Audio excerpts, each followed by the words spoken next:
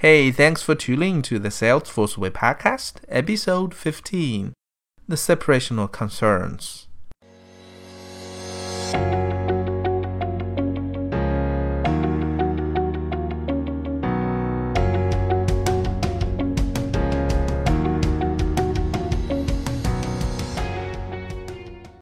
Separation of concerns is a design principle proposed by Martin Fowler and then ported and subsequently shared to the Salesforce community by FinancialForce.com. In this episode, Andy Fawcett joins me to talk about what is this principle, what problems it aims to solve, the FFlib open source project, as well as his popular book, Force.com Enterprise Architect. Hopefully, what he shares in this episode is useful for you, as it was definitely for me.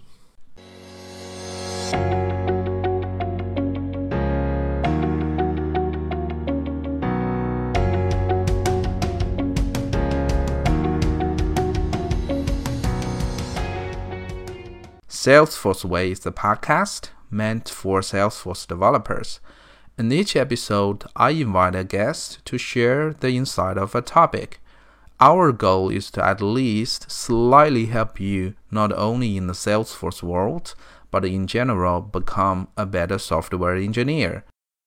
If you like our content, consider to follow us by the RSS feed or in the iTunes so you won't miss any updates. In addition to the podcast, there is a newsletter where we share more useful information, such as other chats with the guests, good developer videos, learning courses, mistakes to avoid, and so on and so on. If you're in the journey to become a good software engineer, just like me, I'm confident that you'll find it home after subscribing to the newsletter. So, the RSS feed, the iTunes link, my Twitter, the newsletter can be all found at our website, salesforceway.com. Now, let's start the show, shall we?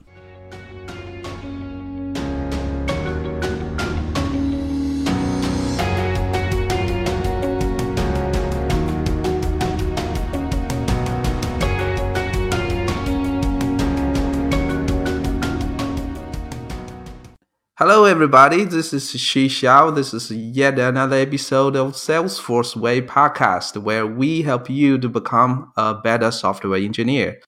Today I have a guest sitting with me. His name is Andy Fawcett. Hello Andy, would you like to introduce yourself? Hi, welcome. Hi everyone, very pleased to be here and talk to you guys about separation of concerns. Thank you for inviting me. Yeah, Andy, your name is very famous in the Salesforce world. So you have one of the best book called Force.com Enterprise Architect. It's very big and thick, and in my opinion, one of the best book. Thank you. Quality-wise.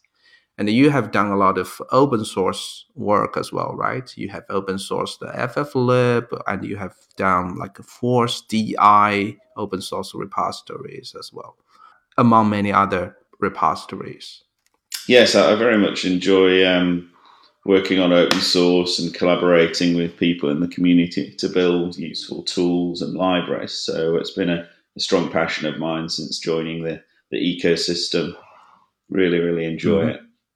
Keeps me coding, which is not something my day job always affords me the luxury of doing, but I think it's an important aspect of what I do and what I enjoy. I got it. So today I invited you to talk about the separation of concern, this concept. The main reason for me is that, I have been working in the Salesforce ecosystem for more than 1 year. I've done some customer project or open source project. I've seen projects with different sizes.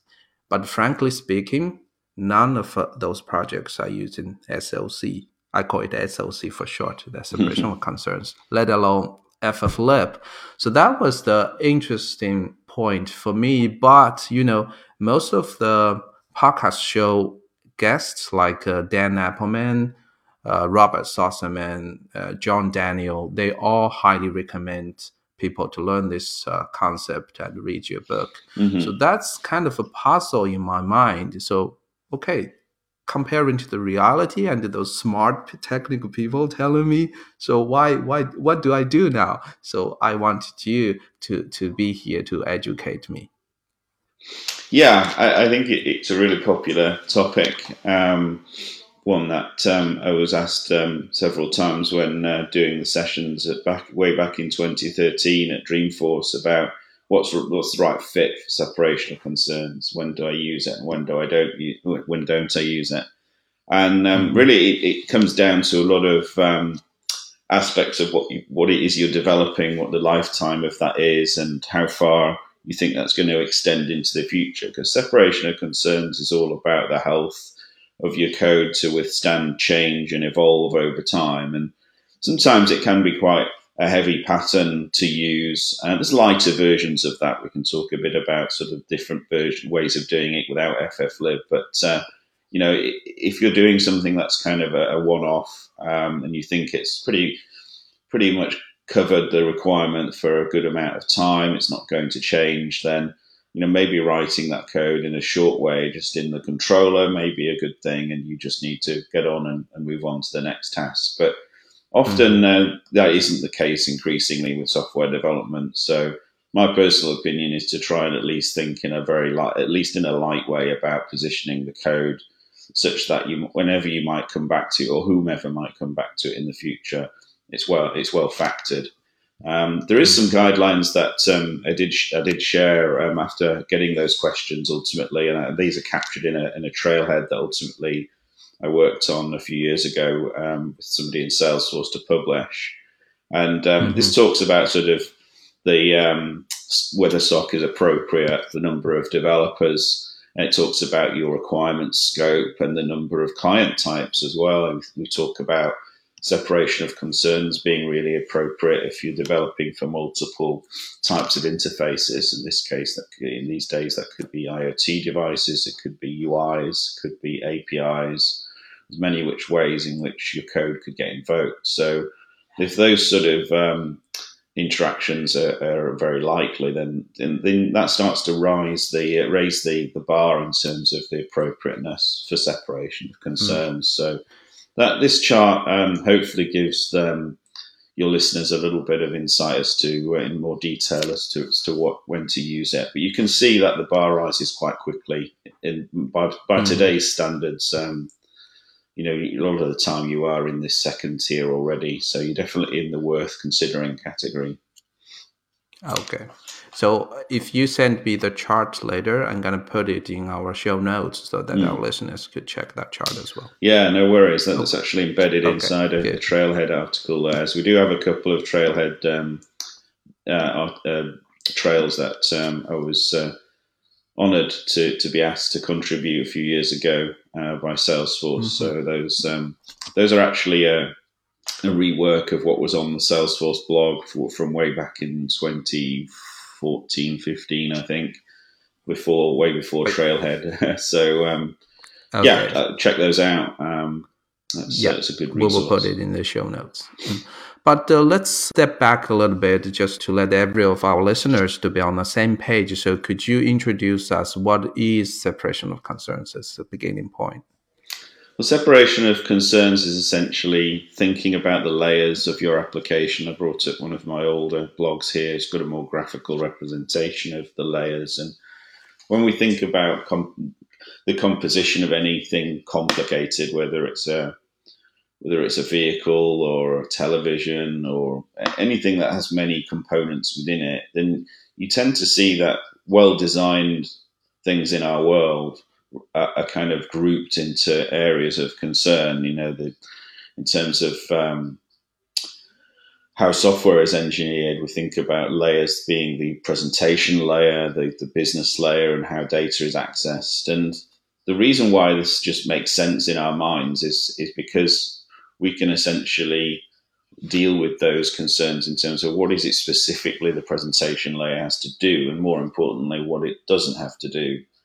And that helps us be really focused about what we're doing, particularly if you're working with multiple people and teams with different skills. And these days, there's a lot going on at the presentation layer, and it's great to be a full stack developer. But if you're not, then Why don't you have somebody that's focused on the back-end technologies and they agree where their concerns are, and the back-end developer might agree, well, I'm interested in just providing an API to the presentation layer. I don't really care how they present that or interact with the user. So you agree essentially a contract between each of these layers, and that can be useful in terms of interaction as you're building the software out between individuals with different skills. And it's also useful, more importantly, I guess, in terms of the world we live in, where different techniques and libraries and particularly the UI shifts a lot over the time. I've been in the business quite a few number of years now, and I've seen the passing of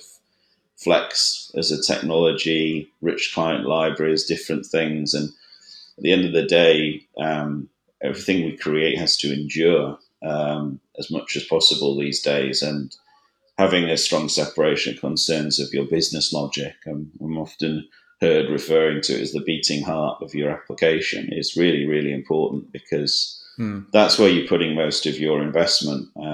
It's reasonable to accept that trends in UI and how people interact with UIs, or even, you think about just interaction in general. IoT changes so much that's an acceptable loss potentially if you just need to switch, but it's not an acceptable loss if you need to rework a lot of your business logic, because that potentially impacts a lot of other interfaces that maybe aren't changing as well. So I think it's important to split those out. The data access layer is another element of concern, because that's also an area that's shifting in terms of how we persist or think about persisting data and what technologies we use. Even on the Lightning platform, there's different object types for different purposes these days.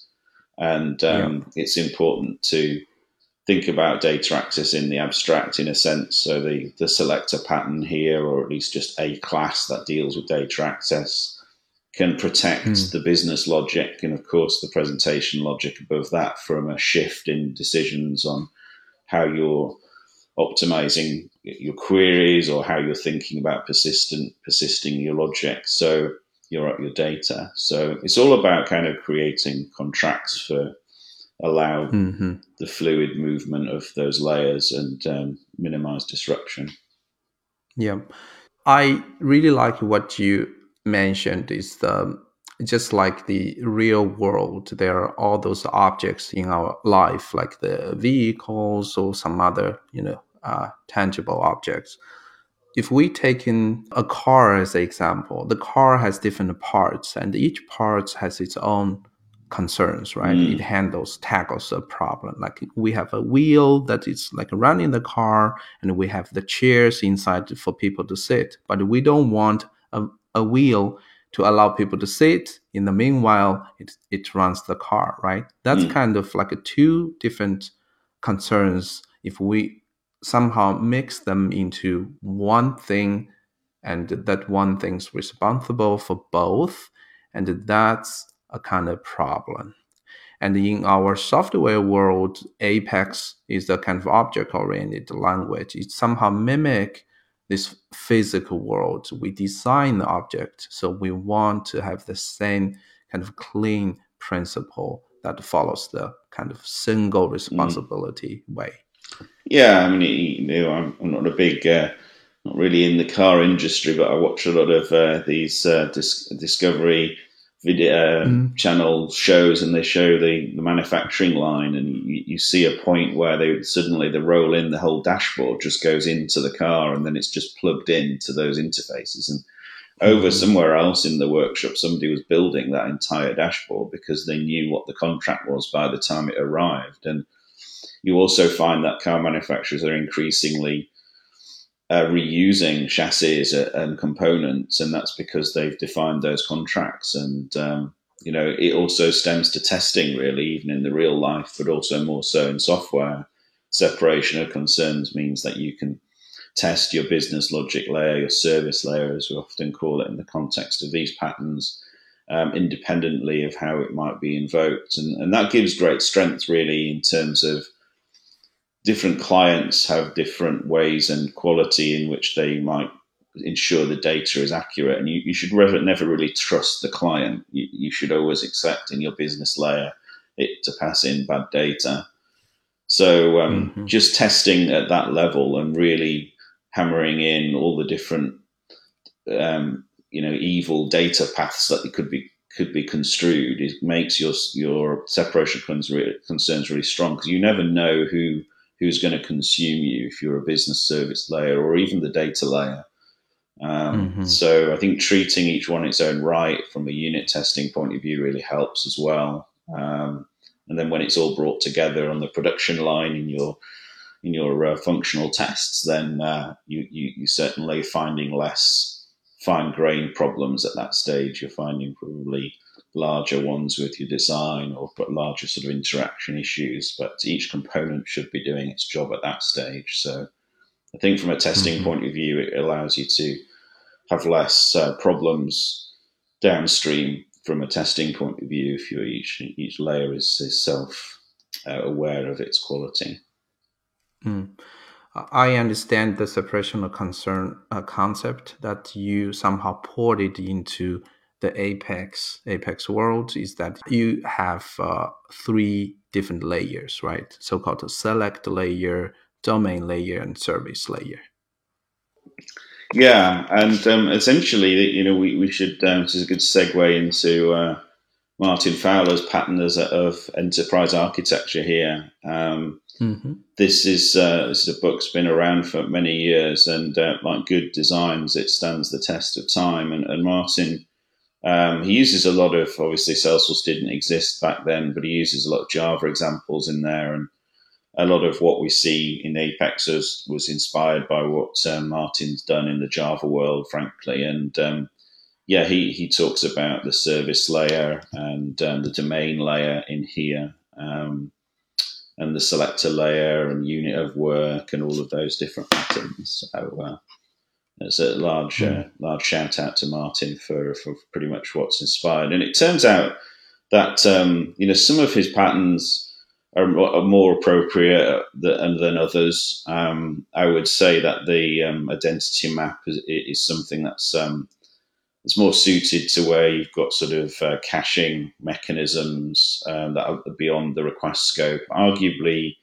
the advent of platform cache on the platform might allow that to be revisited, but it's in contrast to something like the unit of work, it's almost like the unit of work pattern that Martin described here was made for bulkification. It's just such a really good fit in terms of helping us think about the way that we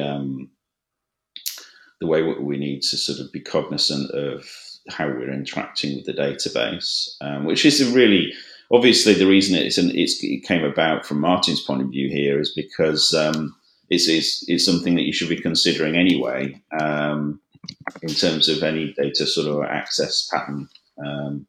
So here we see his original definition of it. So it's actually, other than the rollback method, it's pretty much as is described here as the unit of work. So yes, there's quite a number of patterns that's borrowed from Martin, but not everything. I would still recommend it as a good read. I think, ultimately it's great to be aware of things that are beyond the platforms that you might be working on. You never know when inspiration might hit as to how they might become appropriate.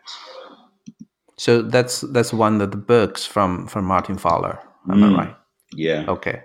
So we're going to also put that book into our show notes for our listeners. Yeah. So we talked about the separation of concerns. We understand that it really kind of split the responsibility into different layers. It's easier for the readers, easier to test, and easier to extend the logic to accommodate the future changes, which is a huge topic for software engineering world.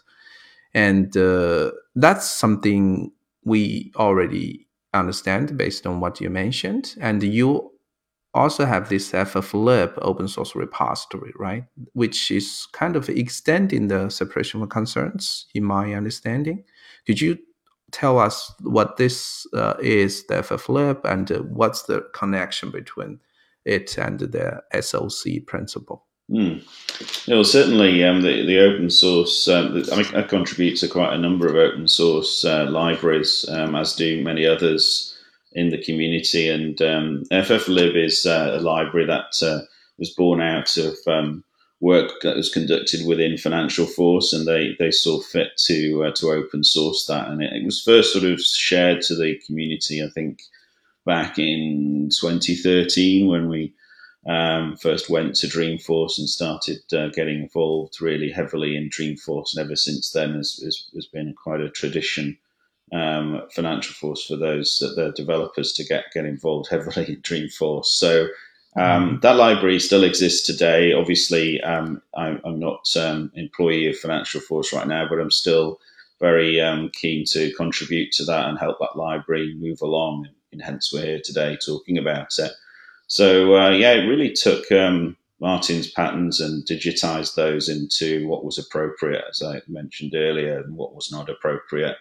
And has been really popular ever since, in terms of folks like yourselves and your listeners wanting to understand how to split that across the different technologies within Salesforce. And we see that the applicability fits in terms of the domain pattern that Martin talks about is quite applicable to the triggers that we write in Apex code. And then we talk about the selector layer, which is a way of encapsulating the database logic, and the service layer, which is your kind of is less object orientated, which is something that becomes more interesting in terms of where the sort of default programming paradigm tends to stem from on Salesforce, which is to just put things in triggers. But not all logic really belongs in triggers. Ultimately, the logic belongs in the domain layer or the trigger layer. There's many trigger patterns, by the way. This is just one of them. There's lots of excellent patterns out there, and it behooves your listeners to take a look at all of those.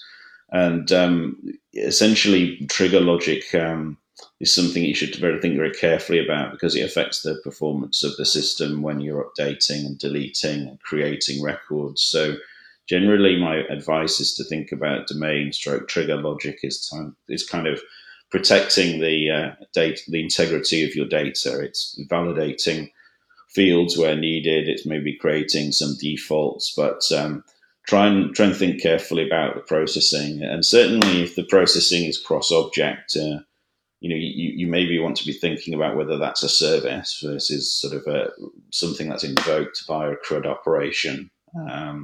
Often I sometimes see that people are thinking about how they drive process through updates to records. And this could be a byproduct of the way that the UI is working. And of course, there are options with Lightning Web Components and prior to that, Aura and Visualforce to create more custom task-orientated UIs. So I think at the end of the day, the use of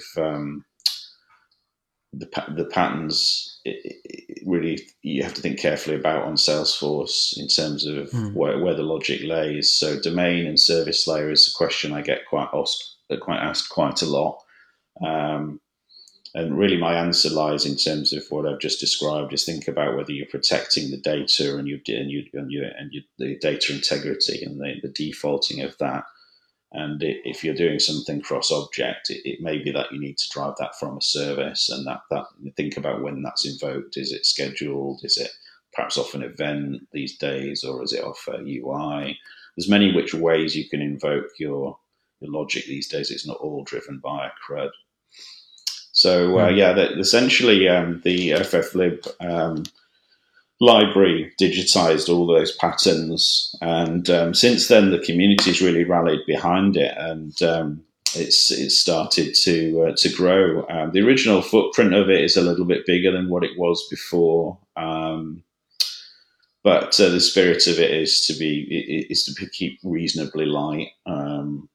So I think that's reflected in some of the ideas of where we might have taken it in the past, but haven't. And you can then see people like John Daniels that you mentioned earlier, He did an excellent talk at Dreamforce Advanced Techniques, and he's basically done a really elegant way of layering on top of not just FFlib here, but he's layered on top of Apex mocks and things like that for DX unlock packages. So I really like that approach because it keeps the library quite light and also means that it shows that it's very extensible in terms of what folks like John has done with all of these libraries and weaved them together for something more advanced. Hey, it's Chi here, your host.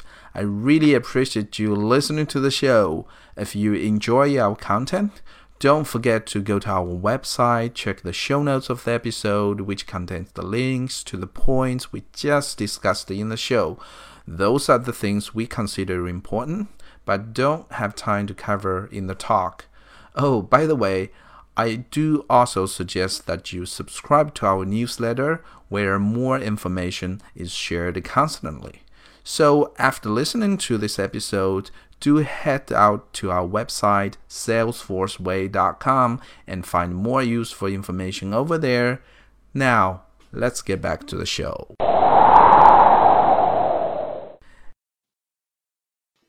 I have personally studied a bit the FFlib and looked into those source codes. It's to me, it's a big one. It covered a lot of pain points that we usually have when we are writing a solution in Apex.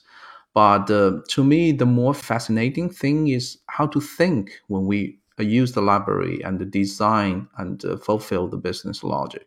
It's kind of pushes me to think when there's a new feature coming, where do I put that feature into those different layers? How do I organize them so that it's kind of decoupled way and elegant way that I can kind of build for my future changes. Exactly.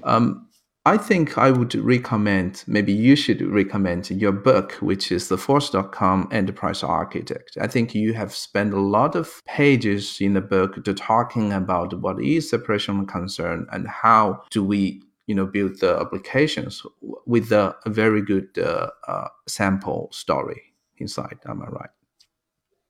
Yeah, at the end of the day, what makes these libraries, any open source library, come to life is use cases, so people can understand whether their time is worth investing and it's a good match. If you have to read through a lot of reference information, a lot of detail and depth, it can often be an inhibitor to adopting an open source library. So my main recommendation is always be very use case driven and tell folks up front exactly what it is. And sample apps are a great way of doing that. In my book, I'm a big fan of Formula One motor racing, so I used that to inspire me. It's a domain I sort of understand. Obviously, I'd love to be deeper into Formula One motorsport, hands-on, but that'd be quite divergent from where I am right now, but perhaps in another world that would have been an interesting career opportunity. But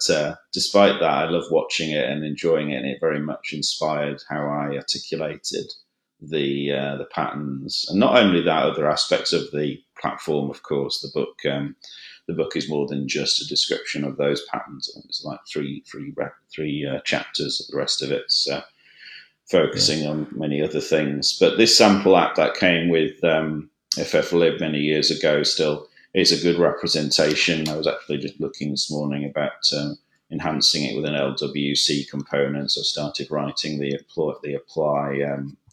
apply discount example in LWC, and you can see that I'm importing the controller and invoking the apply discount there. And this is a good example of the kind of future-proofing that you're building in through separation of concerns, because I really just wrote a very lightweight controller for that. I was still calling the exact same service method I was calling 5 years ago when the sample code was first written or so.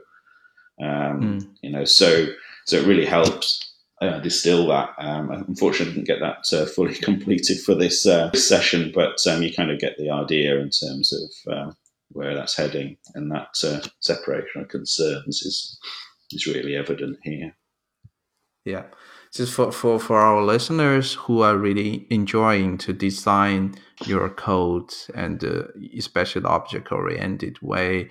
So I highly recommend to get down this book, this Force.com Enterprise Architect. It's also in our show notes. So by reading the book, then you start to follow what he was thinking when he was designing and implementing this use case. And there was a lot of joy, at least for me. So I learned a lot. Definitely highly recommend for the book. Thank you very much. It's nice of you to say that. Yeah. So how about let's say we have this SLC concept, and I love it a lot, but it's like a hammer now. So everything else I look at is a nail. So is that really a good thing to me now? When I read somebody else's code, I say, oh, maybe you have to separate your logic in another way. And in Apex world, are there some other design patterns similar to SOC that can compete with SOC?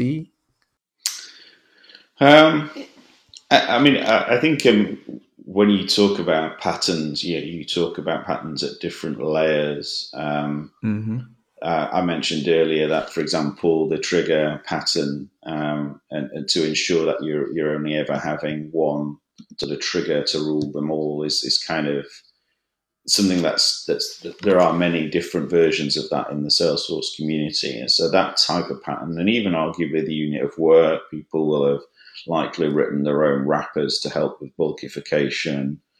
They will have probably written their own libraries to help with maybe some controller concepts and such like.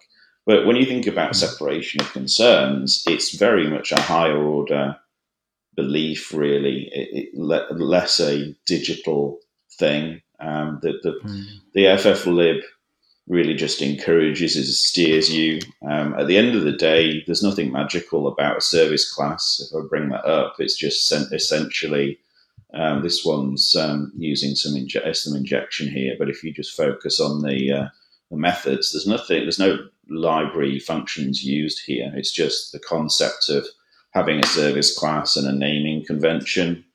Perhaps that helps delineate them. These days with DX, you could actually have the luxury of putting these in separate subfolders, and the DX project would be totally fine with that, actually. But there's nothing really special about that. It's just a kind of higher level understanding of separation of concerns. So I don't really see anything essentially competing with the principle of just good code factoring, essentially. You think about also clean code concepts as well, and they're all basically around the same higher order principle. Yeah, I got your point. For these principles, you mentioned the clean code principle, SOC principle. These are very abstracted. So they are like a guiding principles, no matter you're writing Apex code or whatever code. These things help you in your entire software engineering life. Yeah, and I think also, it's been asked of me before, like, why is it just back-end stuff? Does it apply to front-end stuff? And arguably my focus in my career has always been mainly on the back-end side of things. But I would say to those folks that if you're getting complex code in your LWC components, your Lightning Web components, or any of your client code, then and you see this, right, even in sort of larger complex libraries like React and Angular, they've also got mechanisms for model view controller, and they have their own separation concerns, even to manage the complexity at the client end, let alone the back end. So that just sort of further validates the point, really, as you say. It's something that's just a good principle to follow, regardless of where you are and what part of the logic or whatever platform you're on. I got it. Many of our listeners are still junior software engineers. We want to learn from you. So you always thinking about like big principles and how to apply them into your work. How do you come to your current stage? Because nowadays, even working different technology stack, there are so many frameworks that kind of encapsulate these kind of principles. So as a junior developers, we don't even need to think. We just follow how to use those tools, which to me is not that a good thing. So the joy that gave me as a professional programmer is really to design these things. So could you give us some recommendations? Yeah, I think at the end of the day, I think it's better to think of yourself as a solution engineer, and I think probably saying that out loud, there's probably some technical definition of what that is, which is different from writing code. But maybe what I'm getting at is you basically understand the problem domain and detach a little bit the implementation, and you think about the solutions, and you're bought into that, and you take pleasure from creating a solution. And it sounds a bit abstract when I'm talking about it here, but what that allows you to do is step back from the technologies for a moment and think about what you need to achieve and how you're going to get there, and then layer in the technologies. And I often feel this is really important on the Lightning platform because essentially there are different ways to build things. There's no code, low code, and pro code. There's all the different tools at your disposal. And if you swing too far to writing everything in code, you dilute not only your productivity and but also how you're delivering the solution overall. So I've always tended to think about solution engineering rather than sort of programming and coding. At the end of the day, I think it's not to sort of dismiss the joy of just sitting down and just writing raw code and just loving that. And I certainly appreciate that and do that as well. But it's really important as you in this world with so many democratized technologies at your disposal that you allow yourself that time to baseline what it is you're trying to do and why you're needing to do it and what the requirements and parameters are. And then do that analysis and not just look at what's directly in front of you or what you've seen before. And the internet is a wonderful place to get that analysis done. Everybody has a blog with an opinion on how to solve a certain problem and what libraries and Stack Exchange, not just the Salesforce corner of it, but in general is full of pros and cons questions. Whenever I need a new problem, I'll go and search for that problem. And then maybe if I've got a language in mind, I'll put that in my criteria. So I think at the end of the day, just try and make sure you don't step too far into the code before you've really understood the problem domain, and check yourself as well. Make sure that you're not being led once you get down that route by wanting to use a certain library or a certain thing. If things change, then you might need to revisit the original decisions as to where you went down that particular choice of technologies. And I think, as I say, there's so many different options out there these days. As a developer, you kind of have to be solution orientated in your mindset. I really love what you just said. The solution engineer, we should think as the one. Okay, good. I think we have talked a lot. The SLC, the library, and also the book. This is already an excellent point for us to close the sessions. I don't know, Andy, do you still have anything to say to our listeners before we let you go?